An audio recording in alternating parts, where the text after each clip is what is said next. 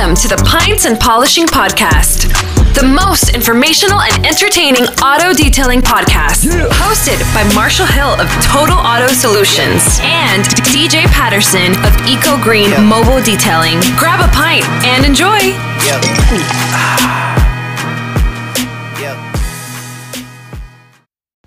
Hey detailers, this is Marshall. Thank you as always for listening to the Pints and Polishing Podcast. It really does mean a lot when we get your DMs telling us what you guys have learned or how much you guys enjoyed it. It's been a really blast doing this, and I'm super excited about what's coming up this fall. A lot of stuff going on with the podcast, and want to make sure that you guys know about the Mobile Tech Expo Happy Hour. So coming to Mobile Tech Expo, Las Vegas in September 5th, 6th, and 7th. September 5th is the big training day. DJ and I will be leading a class on branding, on marketing, on how detailers can brand themselves and use today's new forms of marketing to grow their detailing business. We will also be doing an environmental discussion with Ben from Narwhal Trailers. But the cool thing about doing Mobile Tech Vegas is not doing Pint Night, is doing Pint Happy Hour. So at 3 o'clock on Friday, once you kind of wound down from looking around at all the booths, we're going to have free beer. What better way to kind of close down the first day of Mobile Tech than to come hang out, drink free beer, and see all the other detailers. All right, so that's at Mobile Tech Las Vegas. That's going to be September 5th. So get a flight, get there. The hotel's at a really great place. The convention or trade show, I guess, is going to be done really well. We love what Sheldon and the guys and the other women from Mobile Tech are doing.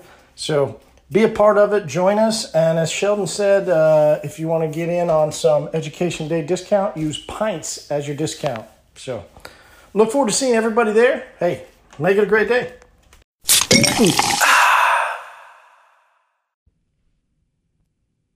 Yo.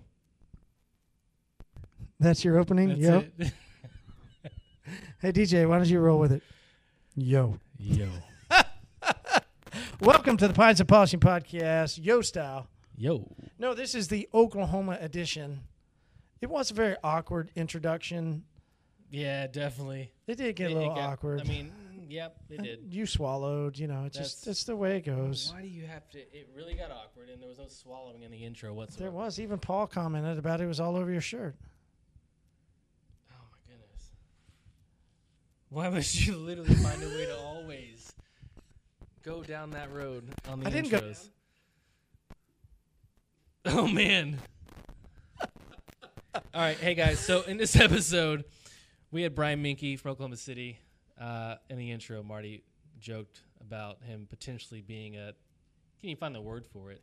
Yeah, I couldn't either. That's why I kind of really stuttered, and then I was like, oh, shit, I got to come up with something. Yeah. Anyways, Brian has a great operation in Oklahoma City. Like, he's killing it and is going to continue to kill it and grow. And it was cool to have him on. We drank some Stone Cloud, Neon Sunshine. Compared it to what? Blue Moon? Yeah. And I definitely chose the heavier over the easier. Mm-hmm. It is what it is. It is what it is. The point is that DJ is grown into in Tulsa, the predominant, detailing company in Oklahoma City. There's some other ones, but definitely Brian is one of the predominant there in Oklahoma City, which is only about an hour away, 90 miles. Yeah. Maybe all the way downtown, he's an hour and 20 minutes. But either way, still in some aspects of people in relativity to, let's say, New York. An hour away in New York is only probably, 10 minutes? I mean, for us. For sure. For sure. So, but in our realm, there's really only two big cities, Tulsa and Oklahoma City. It really is, in Oklahoma. Welcome to Oklahoma. But it's been really interesting to see the way he grows. He's a very different guy. He thinks differently than other people. And you learn that very early on where I said, hey, hold on, let's talk about that. So a lot of information to dig from this episode. Yeah. We talked about, the market, how to do, why did he start the way he started, with then also growing a team. And different ways of hiring employees and Yeah. Paying wages, and the easier way to do it and the harder way to do it. Mm-hmm. And had some expertise here actually to talk about that too. So it was a good episode. Yeah, it was a lot of fun. You will get a segment here with Sheldon from Mobile Tech. And guys, if you are going to Mobile Tech, use Pints as your discount. You'll get a discount when you buy your package. And he is very happy to offer our listeners and anybody else that even that they don't know about Pints Polishing Podcast, and they're going to go to Mobile Tech, tell them use the word Pints. We get nothing from it. It's literally just that they gave the opportunity to you and to your friends to save money because you listen to the podcast. That's fucking awesome. Easy enough for me. Yeah, right? Yeah. That's killer. So thank you, Mobile Tech Expo. Thank you, Sheldon. We love you guys. And we will hopefully then see you at Mobile Tech Expo Vegas, inaugural Vegas. Yeah, happy it is. hour. Oh. It is the inaugural Vegas. This will be a first of. There'll never be another. Never That's will it. be This is another it. Mobile Tech Expo Vegas. Interesting. We don't know what happens in 20 years. Do they grow? There'll be another Mobile Tech Vegas, probably. No. My point is, does Mobile Tech Vegas start to overtake other shows that go to Vegas? We don't know. Mobile Tech, extensive in this will be education. The first. We And can this say is you their- went to the first You can. Mobile Tech Expo Vegas. And I you was the saved first one money. there. You saved money on it by using That's Pints. Cool. I didn't think about the weight behind that. It Yeah. is the first Mobile Tech Vegas. No one knows what to expect right now. Yep. Everybody's like, oh, is anybody Should I going? go? Can I go? Who the fuck cares? Why would you not be there? Yeah. Then? That just means that there's less people. That just means you get more time with More vendors, exposure. more time That's it. in We're education not even, we're in the sessions. intro, but listen, that just, I clicked a bell. Like, literally, if no one goes, great for you. People are going. Like, I'm just saying kidding. there's some concern that. Yeah, no, yes. But go ahead. No, but I'm just saying, worst case scenario, no one goes. You're there with all the, big names. I don't know. You get more time. You get a lot of one-on-one time. A lot of one-on-one time. A lot of one-on-one time. You don't get that ever. You don't. You will not get, let's just say SEMA. Could you get one-on-one time at SEMA for longer than 30 seconds to 2 minutes? 15 to 30 Like, seconds. very rarely because there's so many people. That's the time it takes to take a picture. Yeah. I don't know. But Mobile Tech Vegas, you're going to get. They've already sold out half the education. It's already booming. Like, yeah, that's what I'm saying. Like, not that there's not going to be anybody there. In theory, hypothetically, Yeah. What I'm saying is you can't lose. You can't lose. You got to go. You can't lose. Plus, DJ will be there. Okay. Yeah. Yeah.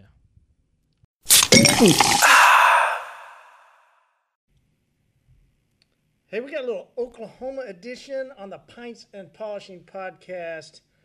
Mr. Patterson, your Oklahoma City, which a lot of people would compare to early in the days. There was Mimke out of Oklahoma City and DJ Patterson out of Tulsa. We got your, I don't want to say competitor. It's more like your. It's not even a rival. It's not a competitor. No, yeah, not even a rival, but like your boy. Would it be your boyfriend? My boyfriend? Would it be your detailing boyfriend? Is that where you went with it? No, not really, actually. Hey, no, really excited to have you on, Mr. Mimke. I think, what was that? Thank you. It's the worst intro ever. I think the last time we saw you, Mimke, you were leaving a Airbnb house, never to return He was again. running from the Never Airbnb. to, out at SEMA, the first and maybe only time I go out there. I ended up getting a little sick and needed some comfortable bed, and I left and slept in a hotel room until my flight the next day, and I was out of there. You didn't enjoy SEMA, huh? No, it's a little overwhelming for me. I'm a little bit simpler, I suppose. And I got to see what I wanted to see and talk to the people I wanted to talk to. But there was a lot to do out there. Right. You're right. It is a little overwhelming. There's so much going on. You definitely have to have a game plan when you go out there, and I did not have a game plan when I got out there. It also didn't help that I lost my cell phone in a taxi cab as they dropped me off at the actual event center, so I had no information or really anything. So it was a good start. Yeah, did they give it back? Yeah, after like 2 hours of tracking it down, luckily I had gotten a receipt from the taxi cab for my business expenses, and it had a cab number on there, and I was able to track it down. But it was a little stressful for a little while. I can imagine. All right, so I think you did say you found a beer. What are you sipping on? I am sipping on a Left Hand Brewing Company Milk Stout Nitro this evening. Yeah, milk stout from Left Hand's delicious. Done the tour up at Left Hand Brewery. It's up in Longmont. Really cool place. They say that they are, was it employee owned? DJ wouldn't like that term, but he would want them to say team member owned. Team member owned for sure. And one of the Righteously independent. and one of the best tours I've been on. The Coors Light tours? No, from Left Hand. Oh, Left Hand, yeah. They have in their little tasting area, they have that game, I don't know if you've seen it, where there's just a nail, little hook over on the wall, and then this 6-8 foot string hanging down about 6 or 8 feet away from the ceiling with a little hook, with a little circle, and you have to try and swing the circle over onto the hook. Have you ever seen those? Sounds like a game. It sounds like a game for drunk people. Well, I've not seen yeah, that. I've only seen it at a couple different bars randomly. One down in Texas that we'd like to go to during that car wash show, Humperdinks. The Swingers Club? No, You said you're swinging. I'm sorry, I'm barely hearing you. You're cutting it out, Marty. it's cutting out. You said you're. There's a swinger. There's a swingers game. There's a swingers game at a bar you like a lot when you go down to the car wash show. Yeah, Nice, dude. something like that. Interesting. Hey, now you know. Good thing you never invite me to. No wonder you don't invite me to the car wash show. He already has a partner for that. All right. Oh, that's too funny. All right, so Left Hand, great beer. DJ, we both grabbed. Do you have any juice? We both grabbed one. Yeah, we're doing Stone Cloud Brewery out of Oklahoma City. That's for you, Brian. It's the Neon Sunshine. Yeah, Belgium What'd you style. say? It's around the corner? Yeah. Stone Cloud Brewery is literally right around the corner from my shop. Nice. Downtown Oklahoma City. That's awesome. And I've yet to visit them. I feel bad. I need to go and check them out. Check their tap room out. Yeah, so the Neon Sunshine's a wheat ale spiced with tangerine zest and coriander. What does coriander even taste like? Well, so basically think of this as like a Blue Moon. That's what they're going to go after. This is basically like this is their version of Blue Moon. Blue Moon's definitely better. Really? Yeah. I think the Blue Moon's fuller. This is a little bit easier. I like full. Yeah. You like easy. And I like easy. Cheers. All right, so Brian, nestled in the downtown area of Oklahoma City, let us know who you are. Who's Brian Memke, and then give us a little bit of info on your business. Yeah, Brian Menke is just a little detailer and a very small shop. Really just focused on long-term paint protection. I got started polishing cars probably back in like 04, 05. I stumbled across a 50/50 of paint correction, and it blew my mind. And I spent several years. All right, 04, 05. Where did you stumble? Was that what was 04, 05? Facebook? 04, yeah. Was it Facebook or when was when did MySpace end? No. 04, 04, Facebook wasn't even around. When I started college, there wasn't Facebook yet. It didn't roll out until like the Oh yeah, I'm second thinking semester my 14. freshman I'm year. thinking 2014. You're saying 04, 05. Oh Yeah, wow, yeah. no, What- 04, 05 That was MySpace. is when I really kind of got started. When was the car wash? That was MySpace for 6, sure. 7, and 8. What was Zanga? Remember that? I don't Yeah, remember. yeah, saying. exactly. Yeah, no, the way I stumbled I'm a huge BMW guy, and there was a detailing section, and these people would do write-ups on the cars they were doing, and I didn't understand what was going on. Like the pictures I saw blew my mind.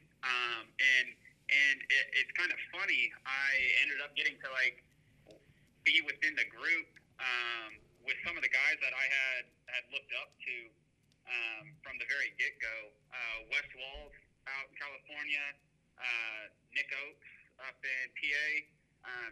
They were doing a lot of posting around this time, and it really just stuck. And I talked to them a lot and figured out how to do stuff. I started buying tools and just gave away a lot of free details and a lot of free polish work up until about 2010. So were you working someplace then?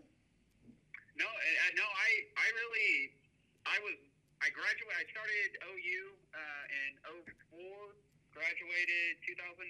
So I was down in Norman. I worked at a little European shop, Eurosport Motors, and really I was a tech there. I did oil changes, tires, just worked on cars.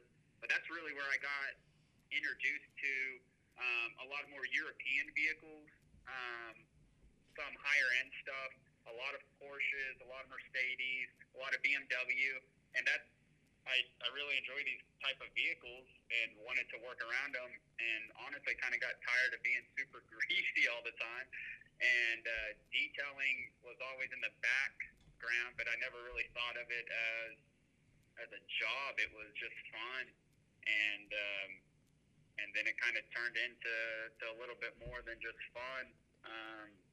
I think it was 2011. I paid my mortgage just from Saturday, Sunday detailing work for a whole year, and that kind of started this whole journey off, and I jumped ship and been grinding ever since. So let me go back to, you said there were some other guys that were on this BMW forum. Yeah. Describe the forum, because there was going to be a lot of people that listen that... What's a forum? Exactly. So, there's still some... I kind of forget forums. It's sort of the entry level. It's sort of the entry social media. Mm-hmm. Oh yeah. Me and Lane joke all the time. It's like, I learned that on a forum when, like, it's just forums are kind of. I don't know if they're still. Died. I guess it's just like Facebook groups anymore, probably. But there's so much knowledge on forums, and like I was young and wanted to know everything about BMWs, and that was BeamerForums.com. Heck, I'm still a member of that forum, and it's been almost 20 years now. So you're still pretty active in it? I mean, no, I'll go back from time to time. I stay too busy with what I got at the shop. And that kind of overwhelmed me and my time. I'm definitely struggle for time management. Probably, I definitely enjoy working. So you enjoy the hands-on? Yeah, I trying to get out. Everybody tells me you need to work on instead of in, and I thoroughly enjoy working in the business. I am definitely a hands-on type of person. So it becomes a struggle just managing the business side while also doing the work itself. But I have a team of guys. It's not like it's just me at the shop or anything. I kind of run around like a chicken with my head cut off most days. Yep, sounds like most most detailing owners, right? Here's where I want to go back to that forum. Once we'll let everybody know what it is. So other detailers were on there. When they were on the forum, what did they talk about?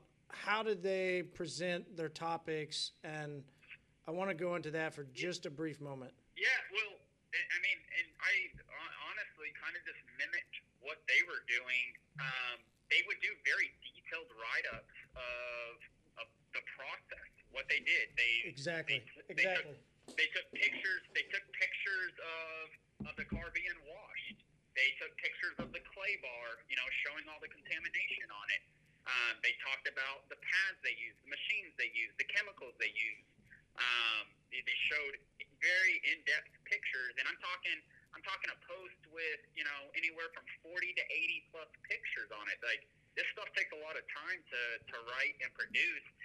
Much similar to what people are doing now with their websites and doing like blogs. This is like the start of blogging in a way as well. But the process, it showed you the process. It walked you through. It was an experience, and that really like talked to me. I enjoyed the change. I enjoyed being able to take something that's trash and turning it into almost perfect, because nothing's ever going to be perfect. What? I enjoyed that, and I figured out a way. I figured out a little niche market, and it's kind of grown into something I didn't even really expect. Do you think that some of the way you learned early on has definitely affected, your style of business and the way you handle then your customers and your marketing? I don't know about, not necessarily, because I wasn't too concerned with, like, early on, I didn't concern myself with marketing because I wasn't marketing myself. No. Sorry. I asked it the wrong way, I think. Basically, the way you read, you just went through this big description of how in-depth they were and the way they presented stuff. Yeah. And you said that you latched onto that. So do you think that translated then into now the way you operate? See, in a way, yeah. I can see that.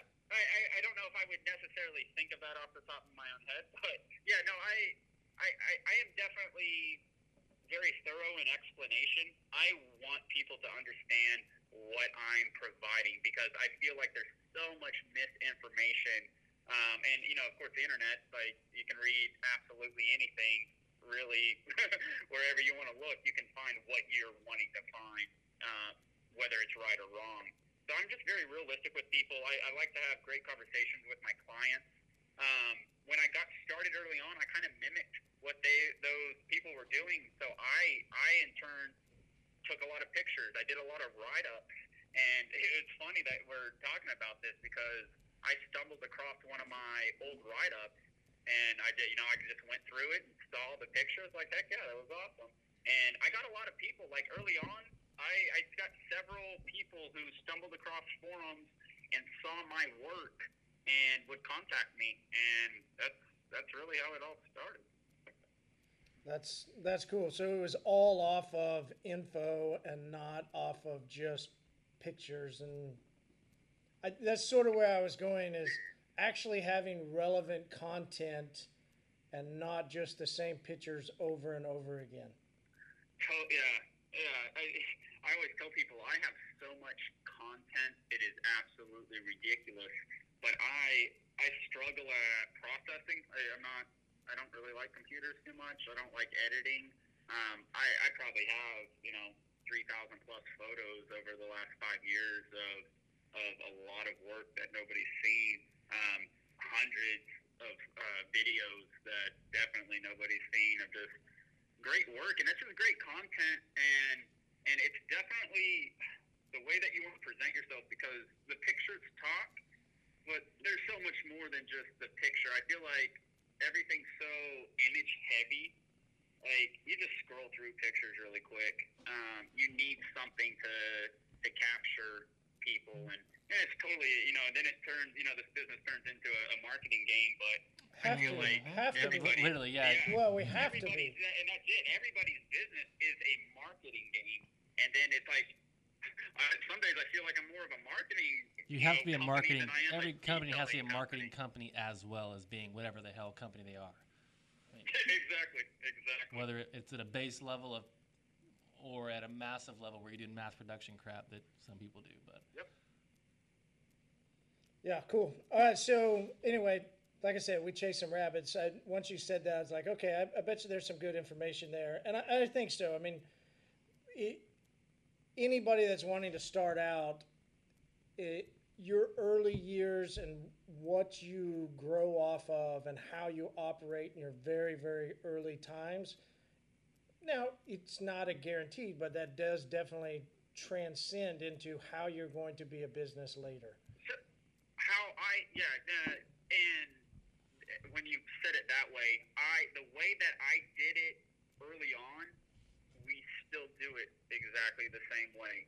Like, I always tell my clients, like, I detail from like an enthusiast point of view. Like, I like to think that we detail like the guy who just bought, everything they could off of the online store, and they just spent $600-700 worth of products, chemicals, tools, and they're going to go to town on their vehicle. Like, I still remember doing that to my first vehicles, and like how much fun that was, how much I enjoyed that, and that's the direction I started, and that's how we still do it now. Granted, like in the last 5 to 7 years, the technology in our tools, compounds, polishes, I can definitely get. I still get the same results, but I'm definitely getting them a little bit quicker. Yeah. And of course, I'm more efficient in my process, because as you age, your efficiencies do become better because you figure out the process. I just splooged all over DJ's shirt. What? No, you you opened a beer and it splashed on my hand. No, it got all over your shirt too. That's in your dreams. No, it was the white floppy part. Really sick, dude. Wow. All right, so Memke, when what are people thinking right now? Like, well, no, I do have some really good positive feedback for you. Yeah. I think you remember, I said, hey, I got a buddy that his mother-in-law has a Tesla needing done, and I was referring him over to you. Awesome. And I don't recall that. They then brought all their vehicles and continue to use your services. My best friend from high school, Stuart Letcher. he just now found this out on the podcast. That's cool. That is awesome. They are absolutely wonderful people. Lynn Sussman, she calls me Dr. Bass. Yes, she brings her Tesla in absolutely religiously. Stuart actually had polished and coated it, and I believe OptiCoat 2.0, if I remember. Yeah. And we get to maintain it, and that car looks absolutely flawless. And Stuart was actually recently in. He had purchased another vehicle, and we got it all ceramic coated and facilitated window tinting as well. Yeah, I was just over there Friday night with the girls, and they told me about that they were continuing to take all their other cars to you. I was like, we love Brian. I don't know how I didn't catch that, or because I've had great conversations with them, in-depth conversations, and I don't recall you being brought up, but probably not. I'm sure they're gonna call me here in like the next 4 or 5 days to get scheduled, because I think it's about time. Yeah. Stuart, he's on the lookout. So Stuart always was a car guy, and as you know now, he's driving a Raptor, which is very different for him. Yeah. But he drives it like he's in a sports car. Like he's a pilot, and so he's got the need for speed. How else would you drive it? Like you drive your Jeep? Like I drive. With the leg out? With your leg out? With the rain? Going at about 40 Yeah. in a 45, just cruising along. Is that why your beard didn't fall that one day? Have you ever caught any bugs with your foot? Not that I know of, huh? Because there's that His foot's there's that covered. whole side, Oh, you know that fender flare yeah, right that there. fender Yeah. flare. So no, Hey, side note. One day I was, this shows how slow Marty drives. I was working out back in the warehouse or something, and I set my beer on Marty's front bumper. He's got like, this big metal bumper. And I'm like, where the fuck did my beer go? I'm like, hey, Marty, will you look on the front of your car? Like, no. I sent you a picture. Yeah. I was like, I was bro. like, hey, I can't find my beer anywhere. Like, dude, it's on my front bumper. Like, he's Yeah, like 20 I minutes made it away all from the way home, and it stayed That's on the a front full bumper. beer. I'm like, damn, Paul brought that over. Yeah. But yes, Driving Miss Daisy over here, huh? Stewart's Right? good people.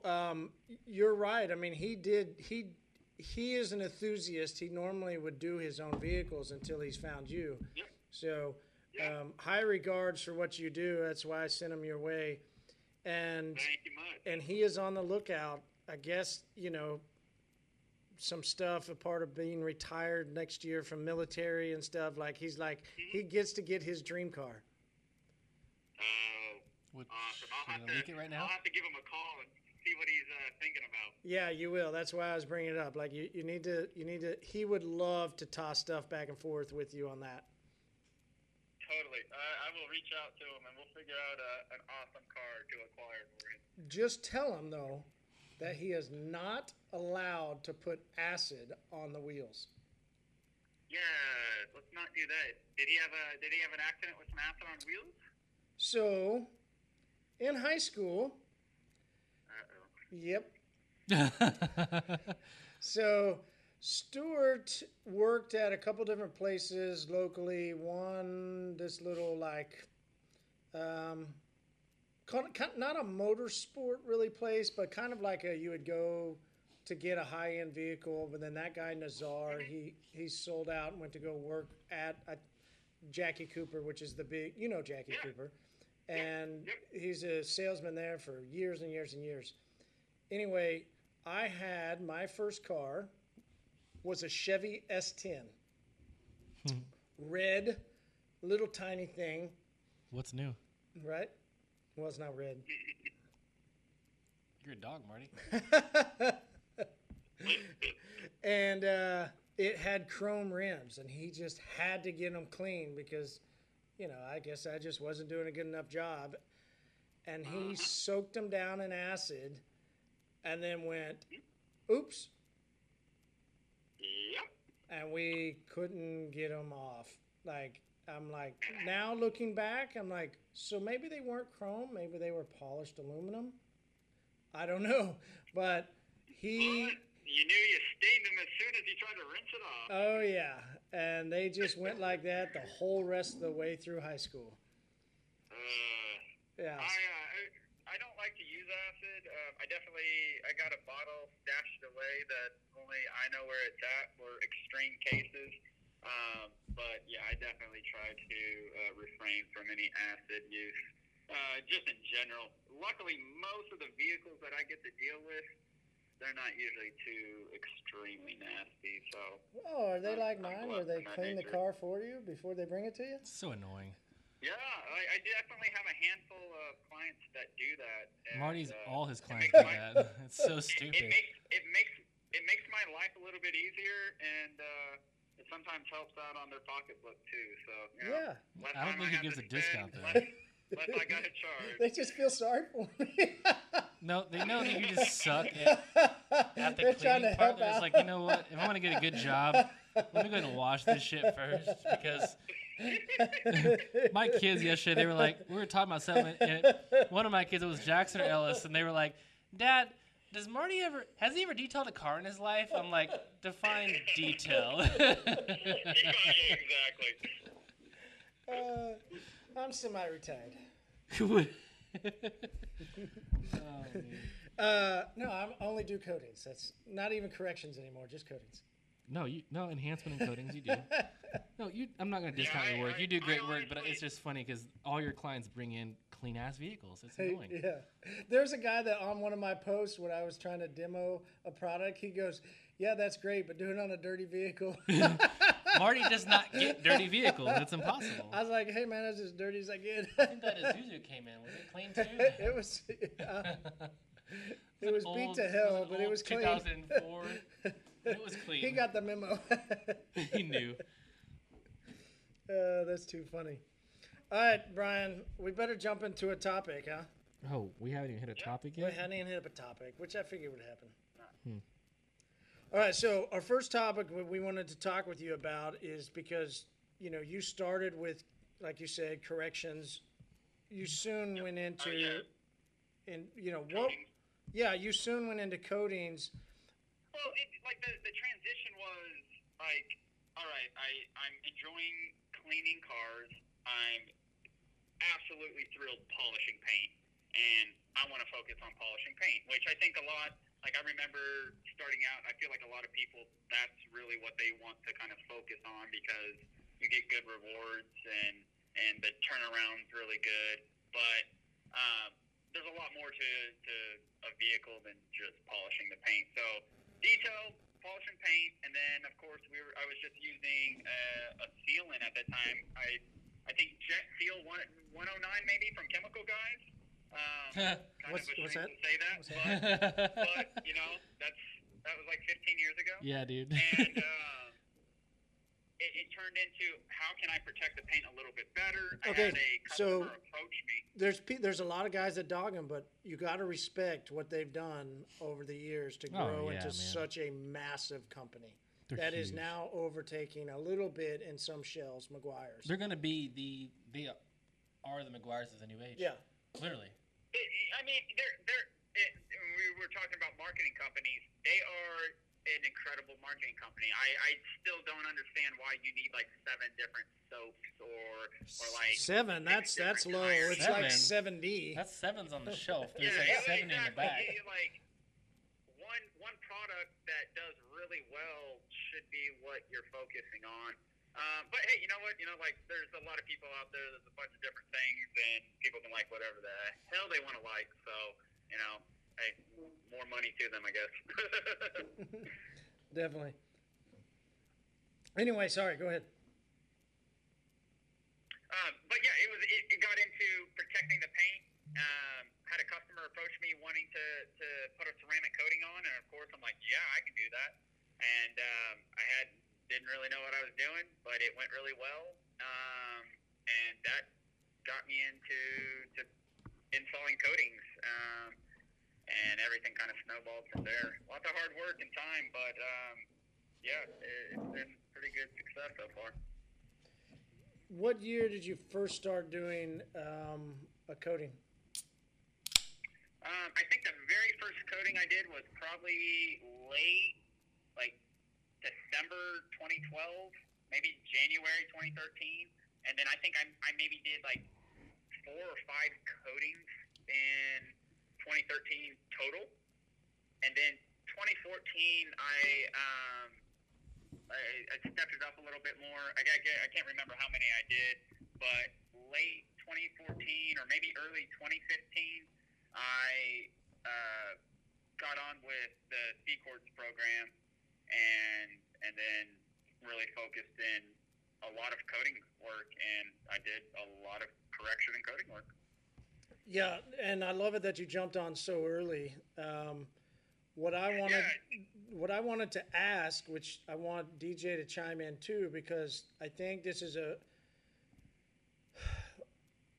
of course people should be in coatings, right? I mean, there's no doubt about it. But then you also jumped into PPF. And so the premise of my question, what I want to do for topic, is bringing in additional revenue streams. So you were just a one guy at that point, and you saw the need to bring in other stuff. DJ, at what point did you decide, okay, I should go beyond just cleaning cars to bring in something else to increase your business? Well, I'm sure, DJ, you're probably the same as me. Like, you quickly realize just cleaning cars isn't going to cut it. Like you have to do a buttload of cars to make up the revenue difference. And I would rather do one car and spend a lot of time on that. So I don't know. That's the direction I went with it. So it was for you, it was just, hey, I can be doing more. DJ, what about you? When did you decide, hey, I should go into something to the next level, so to speak? I mean, that's just kind of when you become more business-minded. You want to find different revenue streams because you're right. Just cleaning cars is not going to cut it. It's not what I want to do as a company. I want to be able to offer not everything to my clients, but things that stay in the same realm as detailing, but also that can be a step up. So we choose to work with the clientele that have expendable or income that, or what do you call it? Expendable. Expendable, yeah. no, there's another term. Yeah, expendable income. So the people that have the income to spend on things and the capacity to invest in things like ceramic coatings or PPF or that really give a crap, opposed to the ones that have the 2003 Nissan Xterra or what, like people that actually give a crap. Because me, earlier on when I was, detailing all the time, I truly enjoy what I did, and I like working on nice vehicles and so forth. So I want to work and cater to that specific type of clientele. So to be able to offer more than just detailing those clients, I will say, so now we have clients that come to us for everything: window tint, PPF, ceramic coatings, the details. So we want to be pretty much almost everything we can be, and if we can't do it, we want to make sure we have a partnership with a company that can do it, so we can sub it out to them. So we're we try to be a one-stop shop in a sense. That makes sense. Yeah, in a sense, for the realm of what you're wanting to do, and I'm exactly the same way. I sub out a lot of wheel repair. Yeah, if you can get it in, if you can do it in house, it's great. But yeah, definitely want to have relationships outside of that. So you say you sub out wheel repair too? Yeah, wheel repair. I don't really lay any vinyl. It's kind of weird. A lot of people think, hey, if you lay clear bra, you can pretty much do anything. And I've never really laid vinyl. Vinyl's a whole different beast to me. So I sub out vinyl work quite often. Blackouts for like trim. Sometimes color changes if that's the direction they're wanting to go with. Heck, right now I got a client that is having me basically upfit a 2012 Avalanche. He's getting ready to give it to his son and kind of wants to clean it up a little bit. So we're doing upgraded suspension. We're doing upgraded wheels. We're doing an exhaust on it. Getting the windows tinted. Of course, we're going to get it detailed, cleaned up, and all that kind of stuff.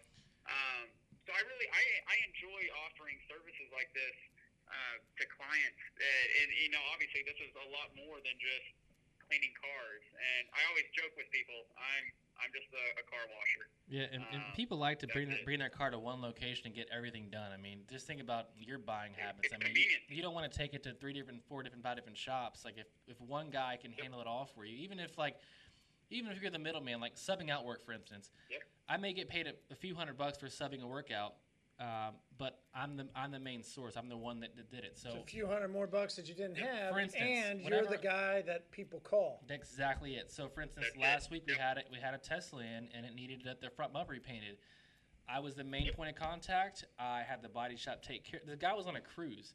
I had the body shop take care of it. The guy put the film on it. I corrected and coded it, and it was back to and I delivered the car back to the client. Like it was, and I made all the money. Like not all the money, but I made money for the subs, but also the detail and coding too was full price, obviously. But it just being a one-stop shop is as best as possible is definitely great for you long term. Because I don't think anybody would argue. Let's go to how can other people make that happen. All right, cool. Hey, so Paul's at the door. Great. What up, Paul? What do you mean? Shh. What are you shhing for, Paul? What's cracking? Hey, not much. How y'all doing? No, we're just talking about how to be the one-stop shop. Become a dispensary. Hell yeah. Yeah, the great. Like DJ was saying, though, you kind of want to be careful. You don't. I definitely don't want to be like the one-stop shop for absolutely everything. But in the group, in the realm of what I focus in, I'm definitely that shop to get that done. And also, it speaks to the way that you run your business and the type of relationships that you have with your clients. A lot of my clients trust me completely. Like they want my input on their vehicle. On what they should do, and that's funny when they call you and say, "Hey, should I get black wheels or should I paint them or should I get window?" That's the best. Oh hell yeah, you should. I had one client; it was awesome. He calls me, he goes, "Hey, DJ, should I sell my my black on black GT3 or no 911 Turbo S and get a McLaren 720S?" I'm like, "Well, I mean, you've already got 10 other cars, but." I mean, the Porsche. Yes. Hold on. The Porsche is worth a lot, but you haven't had a McLaren yet. So, yeah. He goes, okay, I'll have it Friday. I'll call you. I'm like, what color 720? I don't know yet. He's one of the clients. He likes to surprise me. He'll text and he'll go, "Hey DJ, can you coat this 720S on Friday?" I'm like, "I didn't know you had a 720S yet." Yeah, I'll be there. Yeah, I will make my schedule work. Thank you. Yeah, All right. exactly. All right, so but how can? I'm going to throw this out here. Speaking of a 720, everybody should check out Detail OKC on YouTube. I have a killer video that we did for a 720S McLaren. I'm gonna check it out and then top it.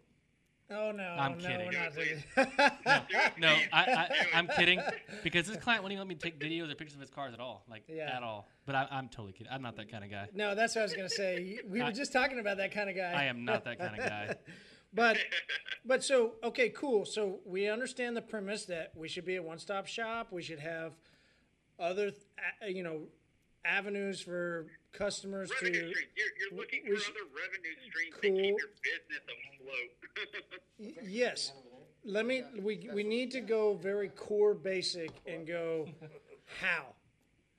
All right. So we gotta talk to some guys that are okay, cool. They're out there grinding, they're getting after it, their shop's doing good or their mobile setting's good.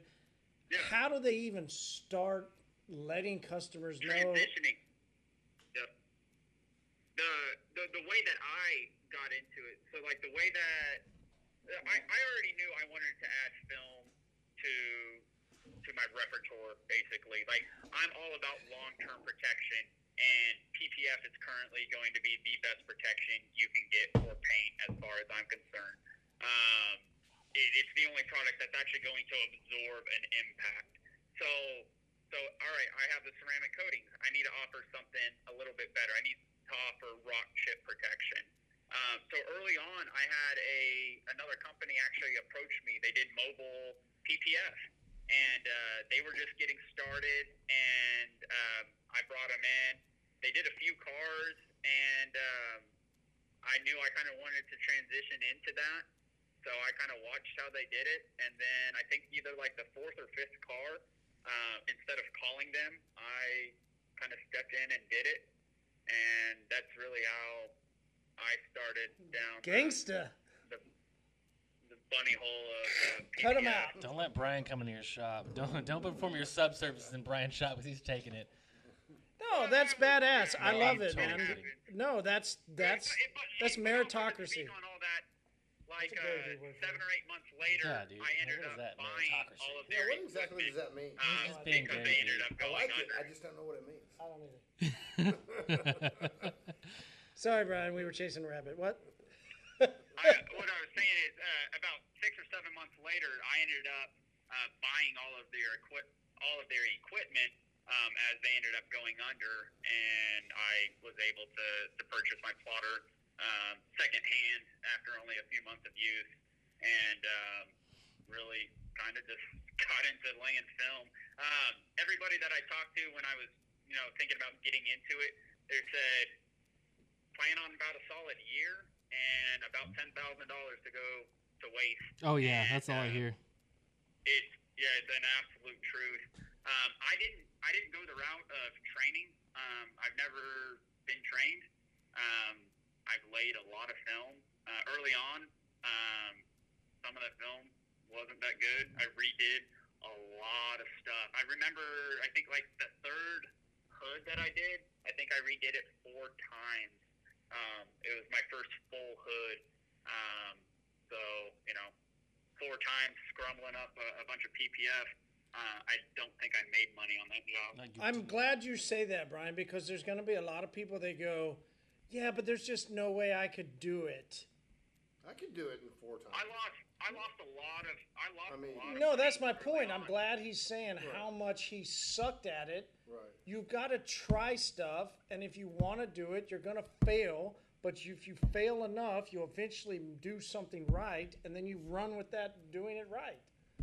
But there's so many guys that just fail at something or they don't want to fail. That's the other one. They don't want to fail at it, and so they never even try it. That's why all the testosterone places are here in Tulsa. That's why they're. Is that where you just came from, Paul? What's that? Is that where you just came from? No. I You came look from extra next- leafy How are your today. test levels today, man? They good? I'm actually going to be in Oklahoma City to meet a nice lady next weekend. Hey, nicely done. Make sure you stop by the test place first. We're going to try to, yeah. Make sure your levels are Hey, up you know so you what? can I'm perform an old properly. guy, right? I'm like 30 years older than you guys are. So, I mean, I can use all the help I can get. Hey, it's a judgment-free zone. It's a judgment-free Man, zone. I do okay the first time, but the third and fourth, fifth time, man, I'm in trouble. So, like I said, I'm really glad you brought that up, Brian, because not a lot of people that would have a high-end shop like you do would ever admit that they fucking sucked at something, but it took them a little while to get to where they're going. So, I really thank you for saying I'm very that. realistic with people. I'm not here to like sugarcoat anything. I'm sure you know, we've had a lot of conversations. Like I'm gonna tell you how it is, and like it was a struggle. What I would suggest to somebody who was seriously considering doing film or PPF, absolutely go to training. You will probably be well above the curve. Do you do commercial stuff as well? Or just auto? What was that? Do you do commercial stuff or just auto? You do like windows and things like that as well? No, just autos. Thank you. All right, so DJ, I haven't been able to break into that realm. There's so many different You're avenues stuck that in the you can shop. go You with can't. film. I get it. And that's it. Yeah. Yeah. You're absolutely right. Yeah. all right, so DJ, you chose instead of bringing it in your own house, so to speak, you decided you wanted to sub it out. That's correct. So that would be another avenue. So whether somebody wants to try and go through the struggles or go through the training, you decided instead of doing that, you wanted to still make it available to your customers. How does somebody go about forming the relationships, testing the waters? Because there's going to be, multiple people that do it. How do you find the right guy? Walk us through that process. I got lucky, honestly. The connected. You didn't. Yes, I I did. used to work for the guy. Okay, well, you recommended someone to me, and he happened to be a very good contact. So I can drop it off at and the night before at 6 p.m. The guy gets to work at 4 o'clock every day. Yeah, I know. I mean, he's Nonstop. perfect, and he'll have it done for me by midday, and I get it, correct it, code it, and I'm good to go. So I've got a good system, which is why it's. But you branched out a little bit. You kind of I've searched tried to around, use different people. like- Yeah, I've tried to use more of a higher end shops and so forth, and the turnaround time was a lot longer. Some qualities on certain shops were shit. I just didn't like. I So- vibe with who I have. So speak to the guys that don't have anybody, Man. and how and You're gonna why. have to. Yeah. You're gonna have. Just like you, Brian. You went through 4 hoods and it sucked. You had to fix stuff and blah blah blah blah. It's gonna be a bigger headache for the guy that's trying to find someone, because if it sucks, you, the detailer, has to not take it out of their shop and say, "Hey, man, Great point. Great Uh, point. How do they this- handle that? it's hard." Me, I've got a harmony. I don't like confrontation, so I'm like, dude, like. But for someone, you just say, "Look, this isn't." Maybe you can set it up like, "Hey." Maybe you can go interview them first and say, "Hey, I'm a high-end detail shop, or I'm this and I'm that, and I really want to start offering film to my clients. First of all, can you give me a good rate, A wholesale. a wholesale rate? If so, what is it? Cool. I make $300, $400. Great. Can I come by and see some of your work? I just want to come by, just see some of your work. Whenever you have a card next, just let me come by and just check it out, because I want to offer my clients great work. You go check it out. The work looks great. Cool. Well, I mean, if you take a client's card to their shop and it doesn't look good, and there's bubbles in it, or it's not covered all the way, then you have to let them know first and foremost that I'm not going to take a car from your shop unless it's done correctly. And they got to understand that you're not going to do that. That way there's no confrontation when you're like, "Hey, man, no, it's not done. You got to do it again." So it's all done to your quality expectations. Well, based on their level of expertise, yeah. I mean, you've interviewed them. You know that they do good work. You've seen their work, so you can say, hey, man, I've seen your work. I mean, this isn't it, and I'm sorry, you've got to redo it, or I can't get the client to pay you, essentially. So since it's all about making money, right? Well, yeah. So his margins are going to be higher because he does everything in house. I would say it's not all about making money. If it was all about making money, he would probably try and charge more. It's more about taking care of your customer. Yeah. But my question is this, right? So his margins, Brian's margins, are going to be higher than Brian's what he margins does. are higher. Absolutely. Because he deals with more headaches, right? So which one is equivalent? Because I mean, if I don't have to deal with headaches, To my model, if I can take it, I like Either subbing one, it out. which is why we love the both. We wanted to bring both. I like Right. subbing it out because with what I've got going on with my position in my company, I don't want to. I like the headache that I have now. The premise is just there should be something there. So, I recently did a video where I was talking about, not being a perfectionist and being able to have other things in your business, and maybe even that's bringing in a team member, which we'll talk about in a minute, but just how can you take the best time right now in our industry to be a detailer? Brian, great question. 04, 05, when you started, did you ever imagine that it would be this good right now?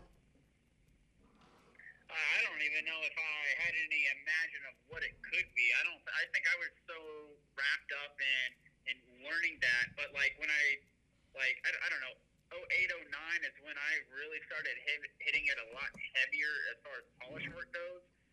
And I would have never thought like I mentioned, the technology that has been introduced into detailing in like the last 5-7 years is absolutely insane to me. Insane, which is why, so there's no reason to sit and be still as a detailer and just whatever you're doing that is just, you got to go on to the next level. Because you will become irrelevant. Right.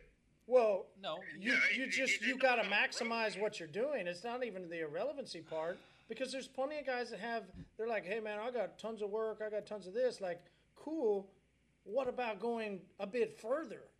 And so whether it is you bring it into your own shop, PPF, or you sub it out, the question or the point is just you should be doing it, and you should let your customers know that you can do it. yeah, you shouldn't have that comfort level, where okay, I'm here. Mm-hmm. This is where I'm going to stay from now on out. Because You have eventually you're going to get. continuous improvement. And to your point, irrelevancy, right? If we want to go Gary Vee and we want to say, Barnes & Noble and all the different bookstores that didn't know that Amazon was coming, or the taxi cabs that didn't know this. Like, the question that still pops into my mind is what happens when these apps that have been coming out for detailers, or Jonathan, who has Zippies or whatever it is. What is it called? Spiffy. Spiffy. Yep. As those companies continue to grow, they're going to come into cities and towns and begin to take over, right? Like, there is a wave of technology coming, and if you do not become the established shop, whether that's mobile or or an actual standalone shop that can do multiple things for a customer, you never know. To your point about irrelevancy, you never know when somebody else is going to come in with more. Well, it's interesting because you said you were talking about Uber and taxi cabs and things. So I flew into Fort Walton, and I'm looking at my Uber, and I find out it's going to be a $60 Uber ride because it's quite a ways. So I'm walking out. Well, the taxi's right there. He's hitting me up. I said, now I'm looking for the Uber. He said, well, how much are they going to do? I'll match whatever their fare is. So I mean, because they've had to try and come back. Yeah, I mean, Yeah. they're trying to. They're stay trying, They're yeah. trying to stay I relevant. don't know how they're still relevant. But how did it differ to me? I mean, At that point, it didn't. it didn't. Yeah. I just want to ride to where I Yep. was going, and I knew I was going to spend the same amount. But he had to ask what they're offering now, because in the I should've past he made would have been I should've made it- 120 I should have made instead it of discounted. 60. Yeah, I should have bought. you should have. $47.50. Yeah.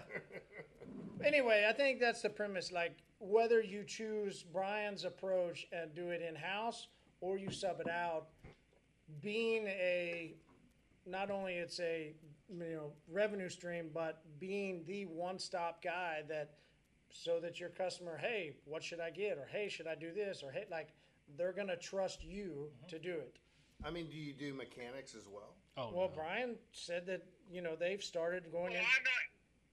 and I have experience and knowledge and background and all that, but I'm definitely not interested in stepping out into that realm. So for that build, that Avalanche build I've been talking about, besides the detail work, Yeah, you sub it all out. everything Yeah, you subbed sub it all out. Right. absolutely. Oh yeah. But I think his point and his question is you can get even more ingrained if you start being the guy that can maintenance his I'm stuff. your auto shop. If you Yeah. have something to do with Instead your auto, of just you a come to me. instead of to But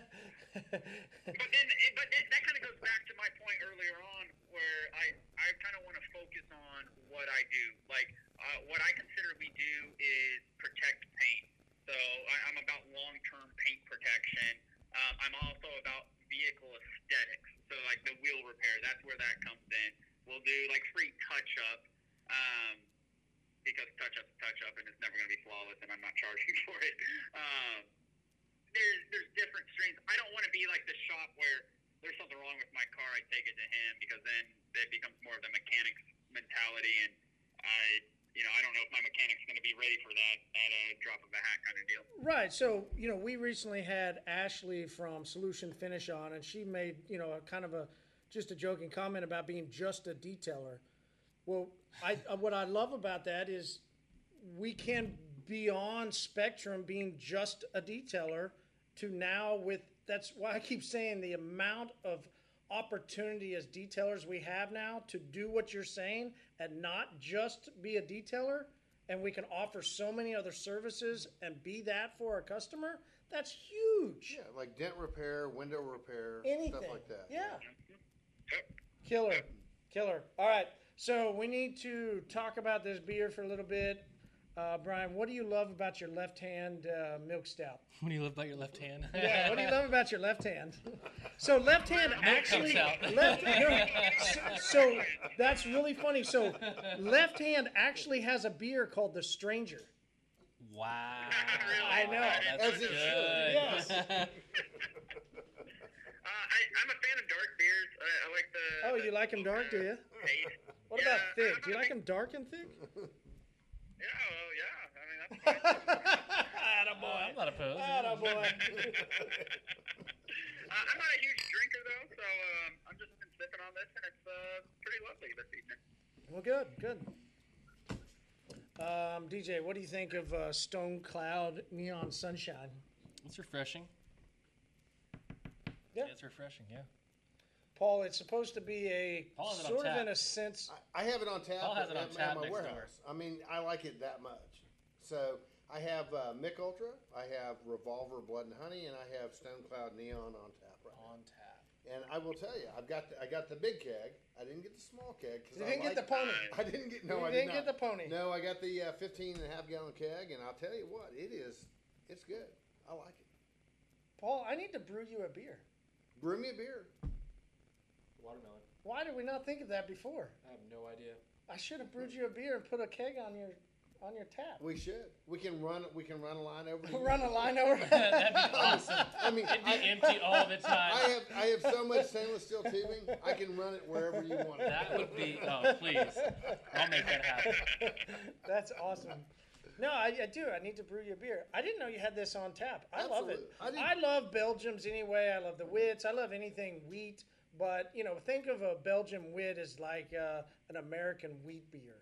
Okay, it's American wheat kind of took from Belgian wit, in a sense. Have you been to the brewery? Stone Cloud, I have not. It's right around your corner, and I haven't been to your place in, Well, the next time. jeez, Yeah, the what, next like time you're over 10 near me. months? I hadn't been over to your place in a little bit. It's been a little while. Yeah. Next time you're over, though, make it in the afternoon. We'll go have a beer. All right, Brian. Sold. I'm coming over Friday. I'll be there Saturday and Sunday. We're gonna go to Anthem and then possibly Stone Make sure you Cloud. don't touch a car while you're in a shop, though. Okay, here we go. I almost got kicked out of Brian's shop. So the only ever opportunity I have, and I literally mean this, probably ever only opportunity, when DJ jokingly said something about one-upping, the only opportunity I would ever have to one-up would be you had the twins, which kind of one upped me, but mine was what was mine? Mine was a. You don't even know what it was. I don't. Come on, That you know that. twin turbo? No, it was the. It was a G and X instead There of you go. what was yours? Oh yeah, mine were just Twin Grand Nationals. Yeah, yours were Twin Grand Nationals. Mine were G and X's, or mine was a G Yeah, and the X. GNX. Yeah, the GNX is impressive. Yeah, but you had two twins, or no? I mean, you had a set of twins, and I think. A quick little side note, it's kind of weird. So yeah, the sequential VIN number Twin Grand Nationals, one had like 500 miles, the other had like 700 miles, shipped together, built next to each other, yada, yada, yada. Last week, I had a 2004 911 in, Carrera something, I can't remember. And then it's twin. It's identical car shows up, like the next day or 2 days later. Wow. And so the first one, like, he's a really good client of mine. So I call him. I'm like, Dave, I have your car's twin here. Come check it out. Did he bring his twin? Well, I already had his car there. Oh, So, oh. I have both of them in the shop. Did you give him the right one when you? Yeah, sent it that would have been out? funny. I don't know which one's which. So we're looking at it. They're identical down to the yellow caliper carbon brake, Wow. which is pretty rare for an 04. What's he asked me, hey, what's the build date for that car? July 2004. What's the build date of your car? July of 2004. What's your VIN number? They were 5 VIN numbers apart. Oh, They were wow. 5 digits apart. Wow. So in the odd, I mean, like for these two cars to just show up at the same time in Oklahoma, let alone Yeah, because first of all, in Oklahoma. No joke. there was only 300 of those cars produced because they were special edition or they were launch edition cars that sat in dealership showrooms, on dealership floors for that generation or whatever. But I thought that was just kind of freaky having something that close. So I came over one day and I was looking at your twins that you had. And I think you even said, hey, and right over here, look at this. And so I went and touched that spot that you pointed to. Wah, wah, wah. And graciously, you let me know that if I ever did that again, I'd get You the say kick it the so fuck lightly. out. And remember, I ended up kicking a guy out. With I know, the you car. told me, yeah. Some PDR guy came in telling me, because I get it all the time. PDR guys come in selling me their services. I'm like, I know what y'all do. I'm good. And there was a high spot on the hood, or not the hood, but the roof of this car, and we had already polished this out. Mind you, this paint measured right around 55 microns, so there was really no paint already to begin with. And this guy just goes and rubs this high spot barehanded on like a dusty surface No on lube. thin soft paint. Yeah, I no literally lube. grabbed. I got divorced for that same reason. I grab his arm and escort him out the shop and ask him, please do not return. That's the big thing. It's just you don't touch people's cars. Yeah, now I know. Hey, Brian, I have a question. And now you know. Brian, I have a question for you. And this is totally irrelevant to what we're talking about. Sweet. All right, so David Allen Coe is supposed to be at a place called Aloha in Oklahoma City. Have you ever been there? I have not been there. I've never heard of Have it. you ever heard? I haven't either. And I don't know if it's real or not, but they're advertising I it. feel like I've heard of it, but I would not be able to tell you where or anything. But I do feel like I've heard of it. Okay, just in the police reports and stuff. Exactly. Huh. All right. Yeah, no, I hadn't heard of that. I haven't either, Aloha. But we're It's going got to be on the River Rock somewhere, right? Well, apparently it's I don't know where it is. I'd be lying if I told you. But apparently we're not going to go there because we can't find it anywhere online except on Or Facebook. Classen Circle. I like Classen Circle. No. It's a good spot. We're going to go to Jamaica Joe's and play pool. Of course you're going to play Of pool. course you're going to play pool, Paul. Jamaica Joe's over in Midwest City. Absolutely. They've got that 12 by 6. I graduated Midwest City 2004. Hey, that 12 by 6 table they have there is insane to play on. Have you played on it? I haven't been to. I All right, let's go into topic number 2. We want to discuss. Oh, See, Paul, you No, out? I don't know. What are we talking about? Oh God. I have to meet a lady downtown to scooter at 8. So, Wow. Oh, you're gonna scooter downtown? well, Isn't From that here? the best? from No, you're just gonna go downtown and scooter. It's yeah, so- we it's so scootered fun. from Jinx Yeah, down so- there, and It's our totally battery died, so we decided to just go downtown and scoot around. Yeah, that's it's a lot the of fun. best. Yeah. Yeah, A lot of fun. Really is. No, topic number 2 is the opportunity of building a team or staying by yourself. No, I'll stay for that. Okay. So I may have to go get another beer. Y'all want some more? We have plenty. Go on. so Another stone clap? yeah. Yeah. So at one point, Brian, you said that you were by yourself. DJ was also by himself. And you guys decided that you should bring in other people.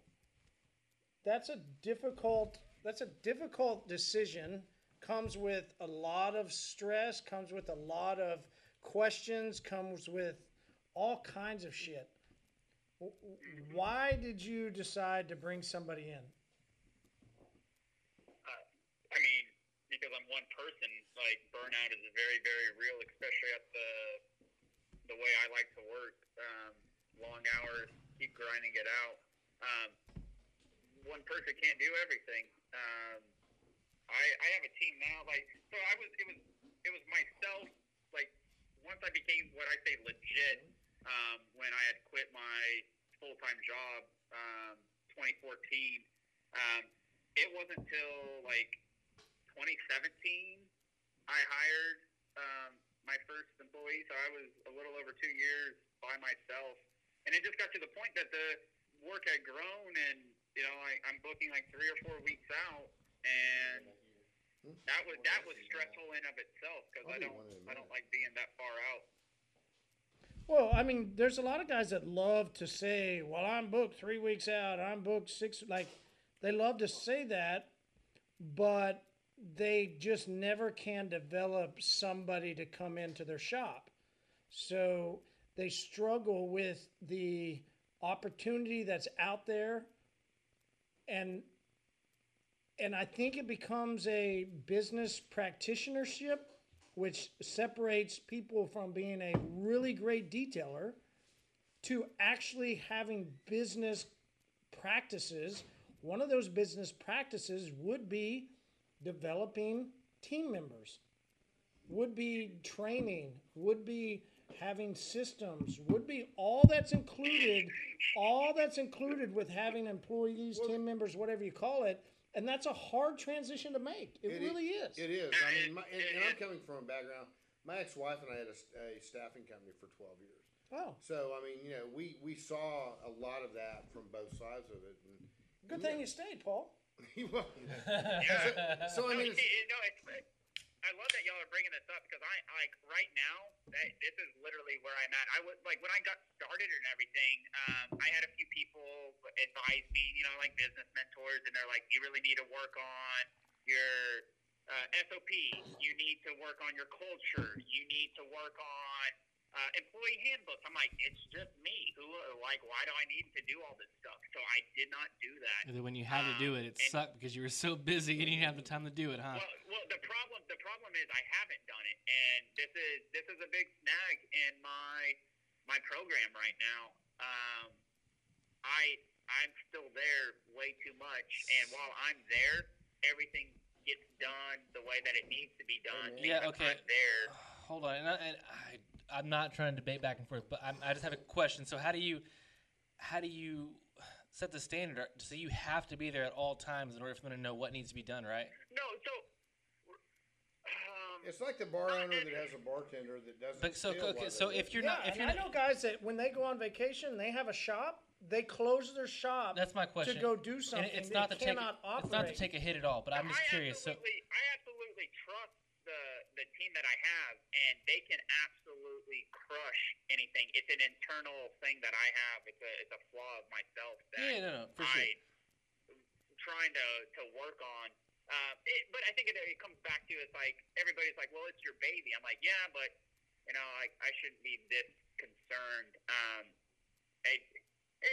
in a really weird spot with my business. Yeah, no, I get it, me before. So I was in a spot where I didn't have all the manuals in place and so on and so forth, and like I literally had to be at a mobile job in order for it to get done the right way, because they wouldn't know how to do it. They wouldn't know that it's a deluxe detail, so it needs X, Y, and Z. They wouldn't know that it's an express with a WiWAX upgrade because it's this and this and this. Like they wouldn't know those things. So, but putting systems in place so that they understand. I can be at SEMA for a week and the shit gets done. That's what I'm saying. Do you have to be?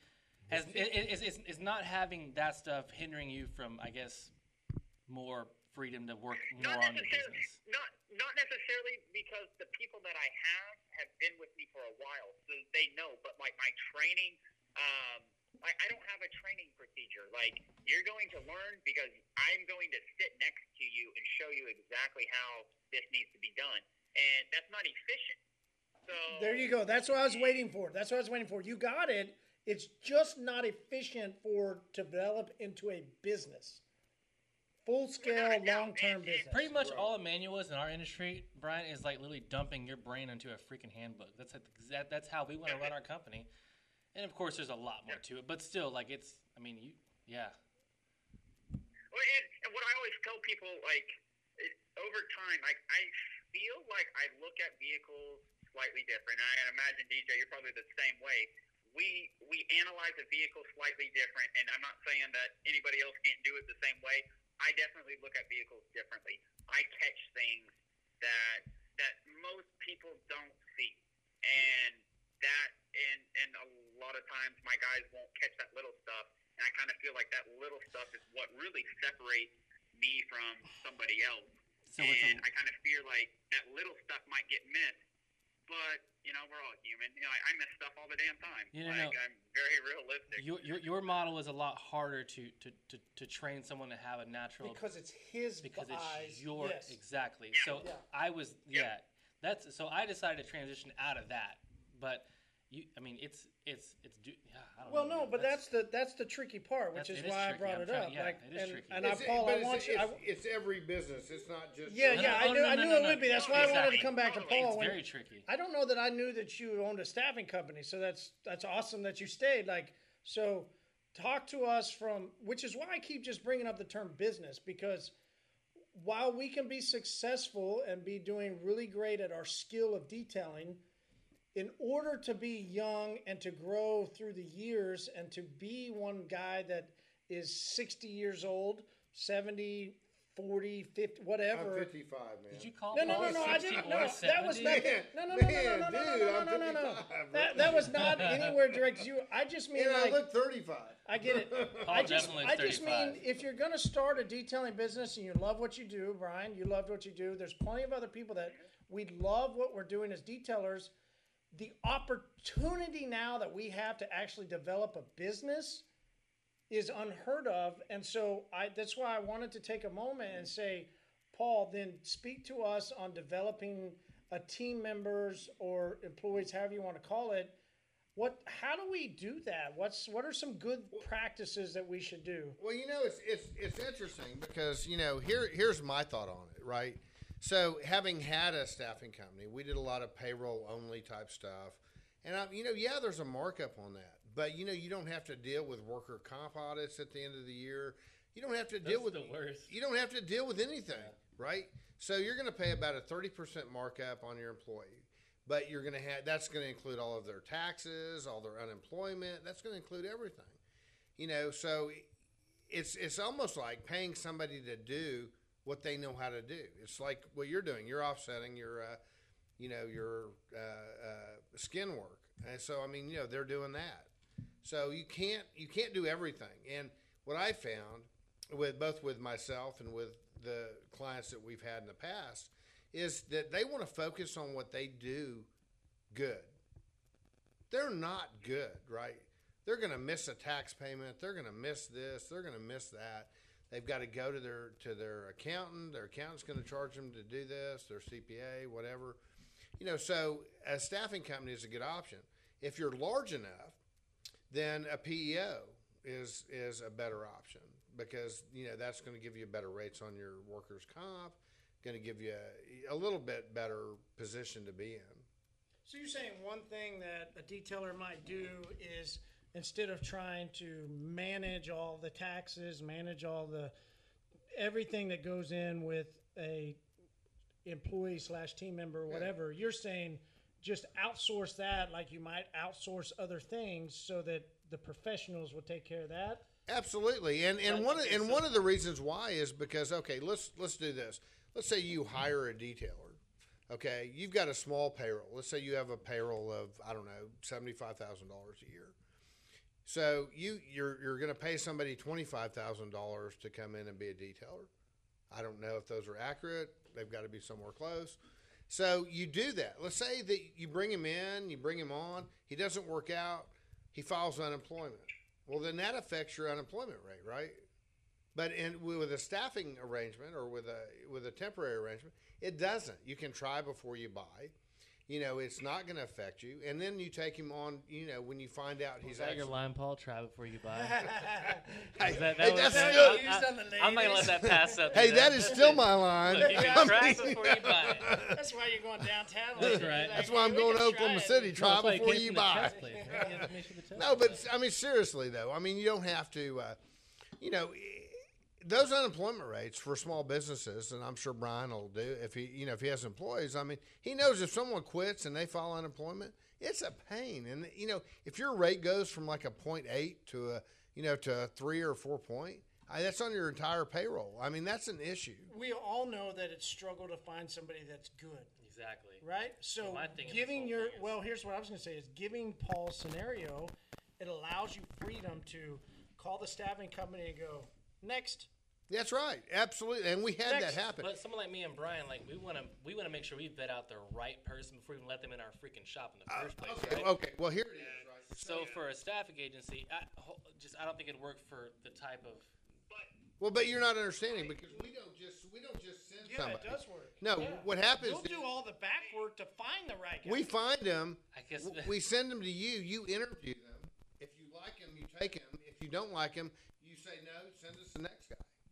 Okay. We background check them. Okay, let me say that. Okay, so we do all that in house though, but yet we don't have to pay another company to. Yeah, but you pay all the taxes and all the fees. I pay the taxes.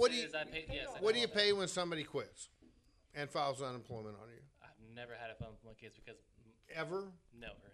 Yeah. Okay. Well, you're a unicorn then. No, it's just. It's a little bit smaller business, maybe. Yeah. I understand your point, and you're trying to say you don't need it. I think what I love about Paul's suggestion. No, not you don't need it. It's not applicable in some. No. I think it is. On, here's where I was going to say where it's applicable is if go back to being starting, go back to being one guy because that's where we were saying you want to bring on a team member.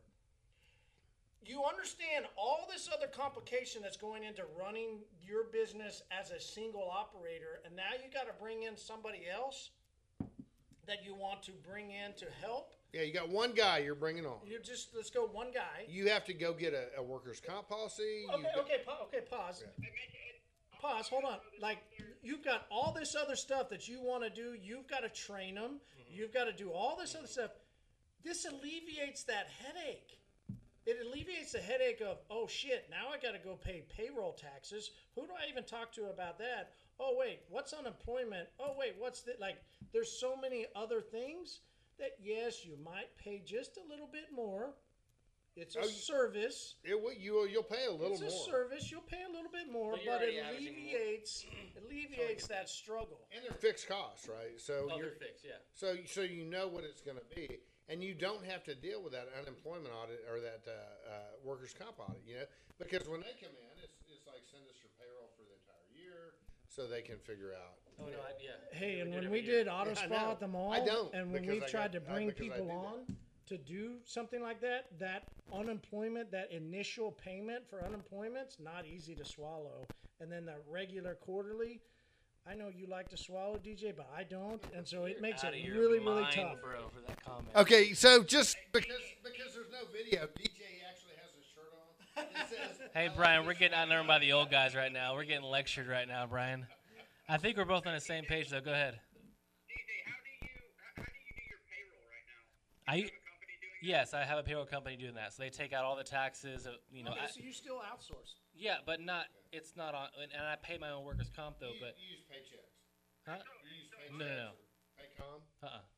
A local company. Gusto. I use Gusto, and they've been absolutely incredible, and they handle absolutely everything.